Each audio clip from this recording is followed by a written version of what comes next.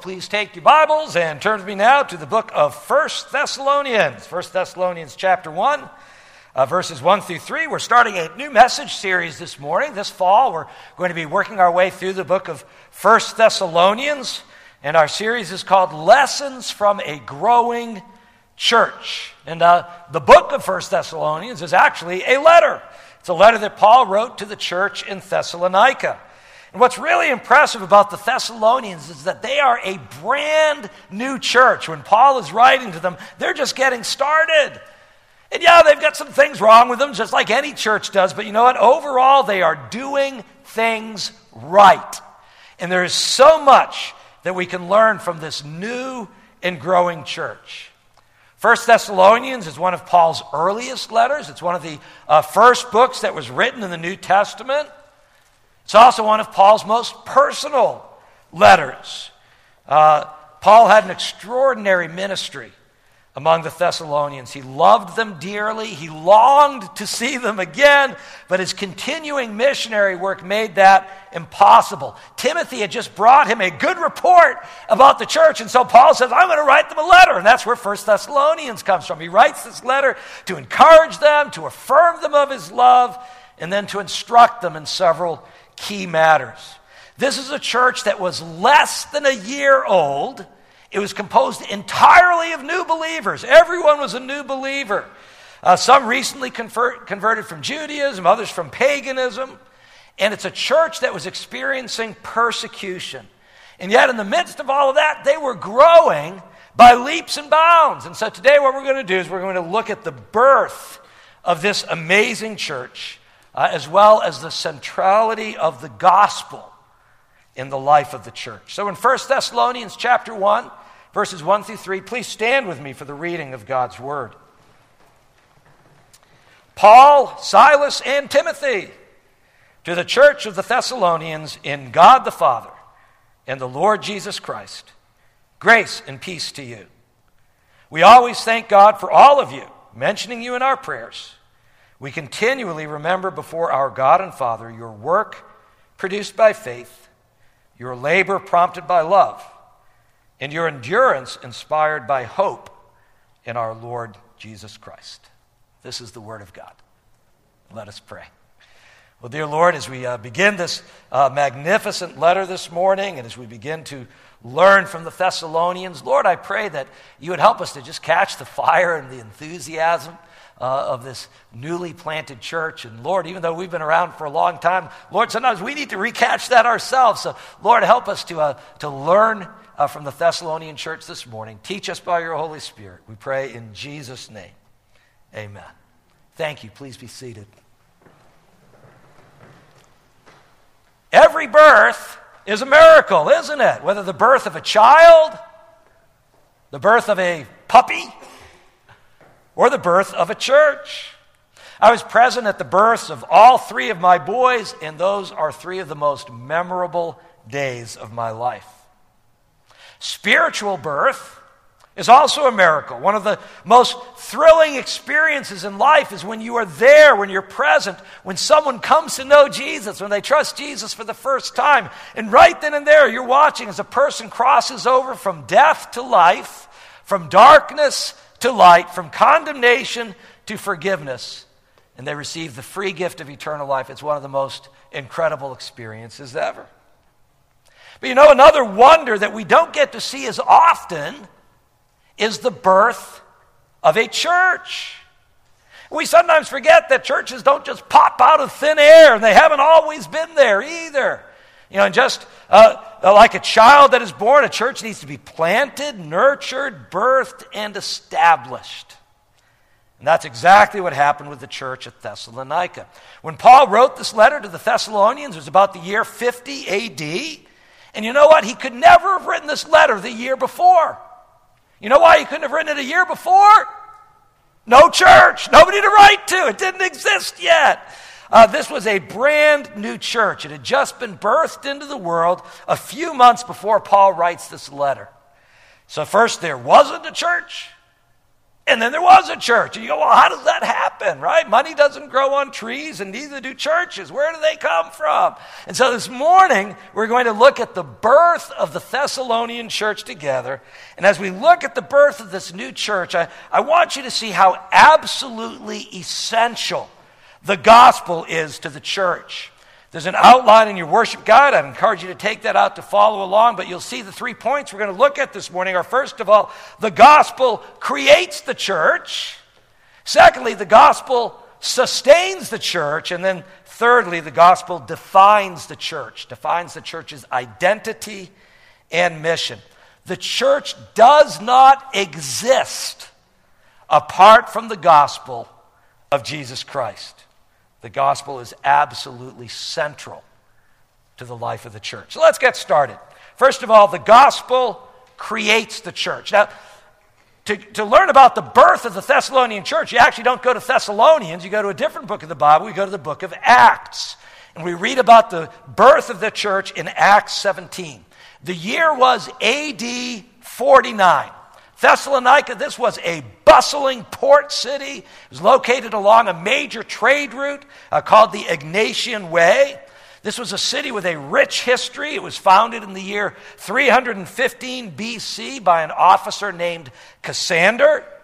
It was in a prime location, had a natural harbor, well suited for a major city. Cassander named it after his wife, and her name just happened to be Thessalonica. Good guess, though. Thessalonica, named it after his wife. And she was the half-sister of Alexander the Great. So you can start seeing the connections here. Cassander was a general in Alexander's army. And so Thessalonica, named after Cassander's sister, Thessalonica, so it became really a huge city. Later became the capital of the entire Roman province of Macedonia. Even today, in modern times, it is considered the second most important city in all of Greece. So now where does Paul come into all this? Well, Paul had just begun the first part of what we call his second missionary journey. And his traveling companions for this journey were Silas, Timothy, and Luke, although we only read about Paul and Silas being at Thessalonica. They just came from Philippi. Remember the letter to the Philippians? They just came from Philippi, where they had successfully planted the first church in all of Europe. Was in Philippi. They just planted the first church. In fact, this missionary journey of Paul's marks the first time the gospel was ever preached or shared in all of Europe. And now they came from Philippi to Thessalonica, about 100 miles, 5-day journey on foot. You don't have trains or buses in those days. And they would have traveled along the Egnatian Way, this trade route. And what happens when they get there? Paul does what he always does. Paul preaches the gospel to the Thessalonians. So let's pick up the story now in the book of Acts, chapter 17, verse 1. When they had passed through Amphipolis and Apollonia, they came to Thessalonica, where there was a Jewish synagogue. And once again, this is a major city. It's full of politics and people and religion and trade. And there were plenty of pagans there, pagan temples and idols. But there was also a strong Jewish presence because of the synagogue. But you know what? There wasn't there yet. They had pagans, they had Jews. You know what they didn't have? No Christians. And why didn't they have any Christians? No church, no gospel, no Christians yet. But that is all about to change. Now, Paul and Silas, they're just ordinary men. I bet you nobody even noticed them as they walked into the city that day. But they carried with them a message so powerful that within weeks it would rock the whole city, even as it continues to rock our world today. And that message was the gospel. The gospel, and it is absolutely essential to the birth of a church. Look at verses 2 and 3 with me now. As his custom was, Paul went into the synagogue, and on 3 Sabbath days he reasoned with them from the Scriptures, explaining and proving that the Christ had to suffer and rise from the dead. This Jesus that I'm proclaiming to you is the Christ, he said. Now notice Paul's approach here. He began in the synagogue. And when you read through the book of Acts, you see this is Paul's usual practice when he went into a city. Paul was a trained Pharisee. He had a thorough knowledge of the Scriptures. And so for 3 weeks, on 3 successive Sabbaths, he goes into the synagogue and demonstrated from the Hebrew Scriptures, from the Old Testament, how the Messiah had to suffer and then rise from the dead. And I'm sure he pointed to them to passages such as Isaiah 53 and Psalm 16 and Psalm 22 and others. And here was his strategy. It was masterful. First thing he does is he says, here, let's look at your Scriptures. And he shows them, let's see what it says about Messiah. And he showed them from their own Scriptures how the Messiah would die and then rise from the dead. And once they see that, okay, wow, we didn't know that the Messiah was going to die and rise from the dead. Then he moves on to part 2 of his strategy. He goes, oh, by the way, let me tell you what happened in Jerusalem recently. This man named Jesus came along, claiming to be the Messiah, and he died, and 3 days later, he rose from the dead. So first he shows them from the Scriptures, the Messiah is going to die, rise from the dead. Then he tells them that Jesus did that, and then he connects the dots for them. He says, this Jesus whom I proclaim to you is the Messiah. He is the Christ who is foretold in the Scriptures. Basically, what did Paul do? He shared the gospel, because that's how you do it. That's how you plant a church.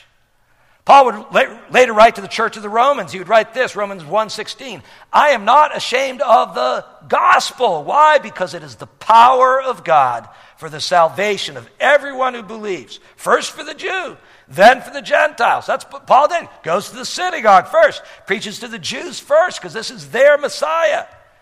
And he told them, this Jesus I am proclaiming to you is the Christ. Then we get to the people's response to the gospel in verse 4. We read, some of the Jews were persuaded.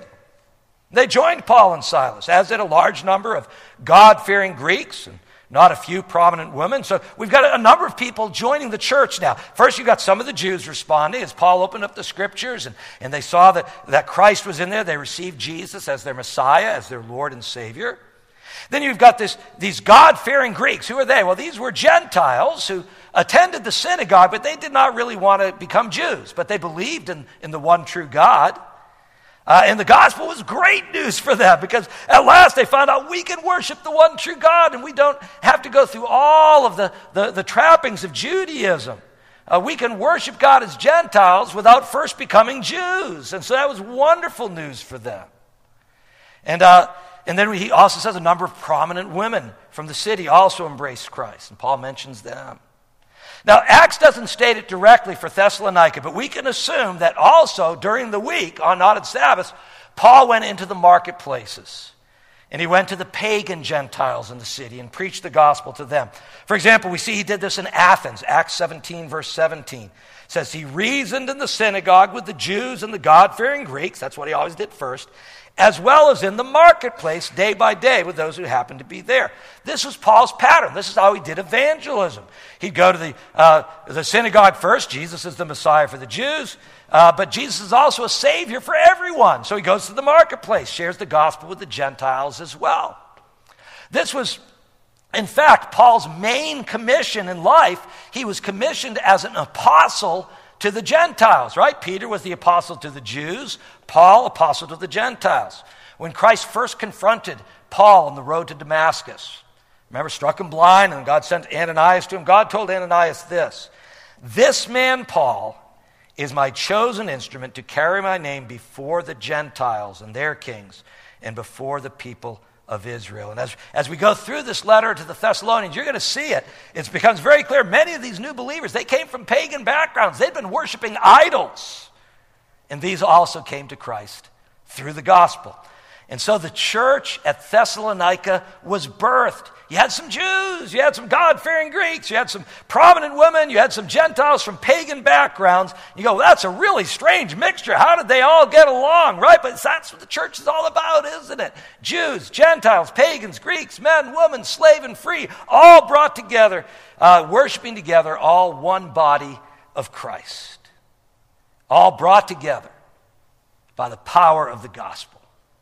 The gospel is the power of God for the salvation of everyone who believes. The gospel creates the church. That's our first point. The gospel creates the church. Not only does the gospel create the church, next we see that the gospel also sustains the church.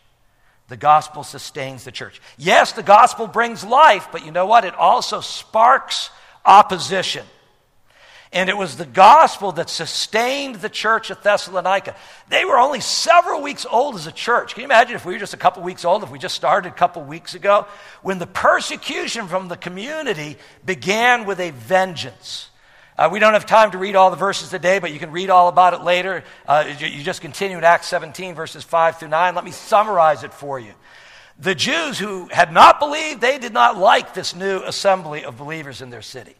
So they started stirring up trouble. And they started a riot in the city, and they dragged some of the new believers in front of the city officials. They accused them. They said, they're causing trouble all over the world. They're defying the laws of Caesar. And then the crowd and the city officials were all thrown into turmoil, and the stage was set for the ongoing persecution of this tiny, brand new, little growing church in Thessalonica. Those who'd been arrested were forced to post bond before they were released. Paul and Silas just barely escaped from the city during the night. And so when Paul writes this letter to the Thessalonians, the church is still experiencing persecution. This is a young church, okay? These are new believers. And you got to ask the question, how did they do it? How did they keep going in the face of such opposition? How do Christians do it today? How do churches and Christians today keep their faith in the midst of persecution? How will you do it? How will you persevere when persecution comes your way? And the answer is this: the same gospel that creates the church also sustains the church. The gospel is the good news that Jesus Christ has risen from the dead. He's alive. We do not serve a dead founder of a false religion. We serve the living Christ who daily strengthens us and gives us hope. That's the gospel. That's the good news. That's what sustains the church in the midst of persecution. Christ is with us, and if Christ is with us, who can be against us? Jesus told his disciples, he said, in this world you will have trouble. Boy, was he ever right on that one, right? He said, but take heart. I've overcome the world. We read in Hebrews 13, 5 and 6, these words about the Lord. Never will I leave you. Never will I forsake you. So we say with confidence, the Lord is my helper. I will not be afraid. What can man do to me? And so the gospel gives us hope in the midst of trouble. Christ is risen. Christ is with us. Christ is coming again. And so we have the hope of Christ's return and eternal life in God's presence where there is fullness of joy. As we continue to work our way through the letter of Thessalonians in the coming weeks, you're going to see that one of the major themes in this letter is hope. Hope just keeps popping up again and again. And how appropriate. Because this is a church that was facing opposition. And so Paul reminds them of the hope that is held out for them in the gospel, the hope that is found in Christ. So the gospel creates the church. The gospel sustains the church. And then thirdly, the gospel also defines the church. And the gospel defines the church's identity and mission. Let's take a look at those two now. First, the gospel defines the church's identity. Okay, we're going to get to Thessalonians now. I know we've been in Acts, but we wanted to see the birth of the church. So back to 1 Thessalonians chapter 1, verse 1, where we read Paul's greeting. Paul, Silas, and Timothy, to the church of the Thessalonians in God the Father and the Lord Jesus Christ, grace and peace to you. I want you to notice, first of all, how Paul addresses them. He doesn't simply address them as the church or the church in Thessalonica, but he says the church of the Thessalonians in God the Father and the Lord Jesus Christ. He's speaking here of their identity. Their identity as a church rests completely in God the Father and Jesus the Son. And why is that? Apart from God the Father sending Jesus the Son, there would be no church, right? There would be no church. God sent his Son into the world to die for sin. And now the Thessalonians have been called out of the world to live in and for Christ. They have been set apart as a church by the gospel of Christ. The gospel defines the church's identity. Notice also how Paul speaks of God and Jesus together, really in one breath, right? They are identified together. They are put on equal terms. And this shows us something very important, even in the earliest letters of the New Testament. Remember, 1 Thessalonians is one of the earliest. That early on, the apostles give ample testimony to the deity of Christ. Notice the titles that Paul ascribes to Jesus. He says he's Lord. That means he's God. His human name is Jesus. That means Savior. He's the Christ. That means he is the Messiah. And so Paul says the Lord Jesus Christ, he is the Messiah of God. He is the infinite God-man who is sent by the Father to accomplish salvation for the world. The church exists in Jesus and in God. Once again, the gospel defines the church's identity. So Paul, in his greeting, he not only identifies the recipients of his letter, you're supposed to do that at the beginning of your letter, but he also gets in some teaching as well. Sneaky guy, huh? He would have made a good pastor. So he gets in some teaching, and then he goes on to greet them in a typical Pauline fashion. He says, grace and peace to you. Grace, that's the very heart of the gospel, God's grace to us in Christ. Peace, that's what you receive in the gospel. Peace with God, peace with others. One day all of creation will be reconciled, whether things on earth or things in heaven, all by making peace through Christ's blood shed on the cross. The gospel defines the church's identity, and then the gospel also defines the church's mission. What are we supposed to be doing as a church? What's our mission? Look at verses 2 and 3 with me now. Paul writes, we always thank God for all of you, mentioning you in our prayers.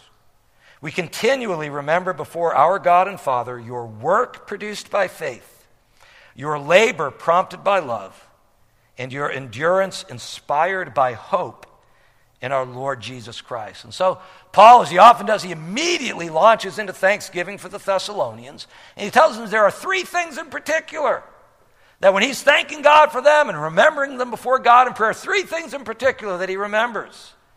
He says, your work produced by faith, your labor prompted by love, your endurance inspired by hope. These three things together describe the church's mission. And all three relate directly to the gospel. Let's look at all three of them now in closing. First, Paul says, I remember your work produced by faith, literally your work of faith. You're saved by faith, right? That's how you're saved. But salvation results in good works in your life. That's always the pattern in Scripture. For example, Ephesians 2, verses 8 through 10 says, for it is by grace you have been saved through faith. There's your salvation. It's not from yourselves. It's the gift of God. It's not by works, so that no one can boast. But then it goes on and says in verse 10, for we are God's workmanship. We are created in Christ Jesus to do good works, which God prepared in advance for us to do. So you might wonder, well, what was the good work that the Thessalonians were doing? Well, they were spreading the gospel. They were fulfilling the Great Commission. The church was doing a good work, but Paul reminds them it is a good work that is based on faith. Remember, the gospel defines the church's mission. The church's mission is to spread the gospel. It is a work produced by faith. Next, Paul says, I remember your labor prompted by love, literally your labor of love.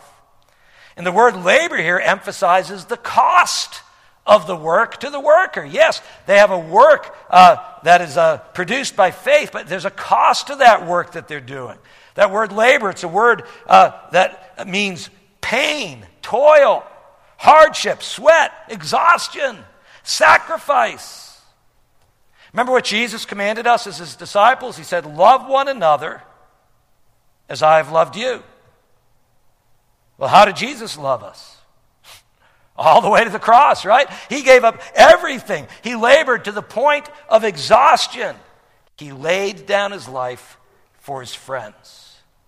And that's how we are to love each other. Just as our work must be produced by faith, so also our labor and sacrifice must be prompted by love.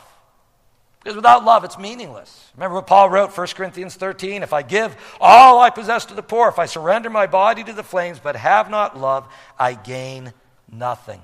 Love is what drives the Christian to labor and sacrifice for others. And so Paul writes of your labor prompted by love. And then finally, Paul says, I remember your endurance inspired by hope. Literally, your endurance of hope. That goes back to the second part of our message this morning, right? That the gospel sustains the church in times of difficulty. Yes, there's going to be times of trial and hardship, persecution may come, but the gospel still holds forth hope. And when the Bible speaks of hope, this is not what we might call a wishful thinking kind of hope, like, gee, I sure hope so, right? No, this is the absolute certainty that God is working all things together for the good of those who love him, that no trial is ever wasted in the life of the believer, and that Christ is returning for his church, that every Christian has a bright hope and a future that will never be taken away. Titus 2:13 tells us how we wait for the blessed hope, the glorious appearing of our great God and Savior, Jesus Christ. That's the kind of hope that inspires endurance when you go through the hard times. Notice it's a hope in our Lord Jesus Christ. Your hope is only as good as the one in whom you are hoping. Have you ever hoped in someone unreliable? Yeah, they're going to pick me up, and then they don't. No, that wasn't much of a hope, was it, right? But Christian hope is hope in the person of Christ, and therefore our hope is perfect, it is certain, it is unshakable. The gospel defines the church's mission. Paul says, I remember your work produced by faith, your labor prompted by love, your endurance inspired by hope in our Lord Jesus Christ. John Calvin called this one verse a brief definition of true Christianity. And it tells us the church's mission: work, labor, and endurance. Those are the things the church does. Faith, love, and hope. Those are the motivations for what the church does. Faith in God leads to good works. Love for others leads to sacrificial service. Hope in Christ leads to faithful endurance on the part of the saints.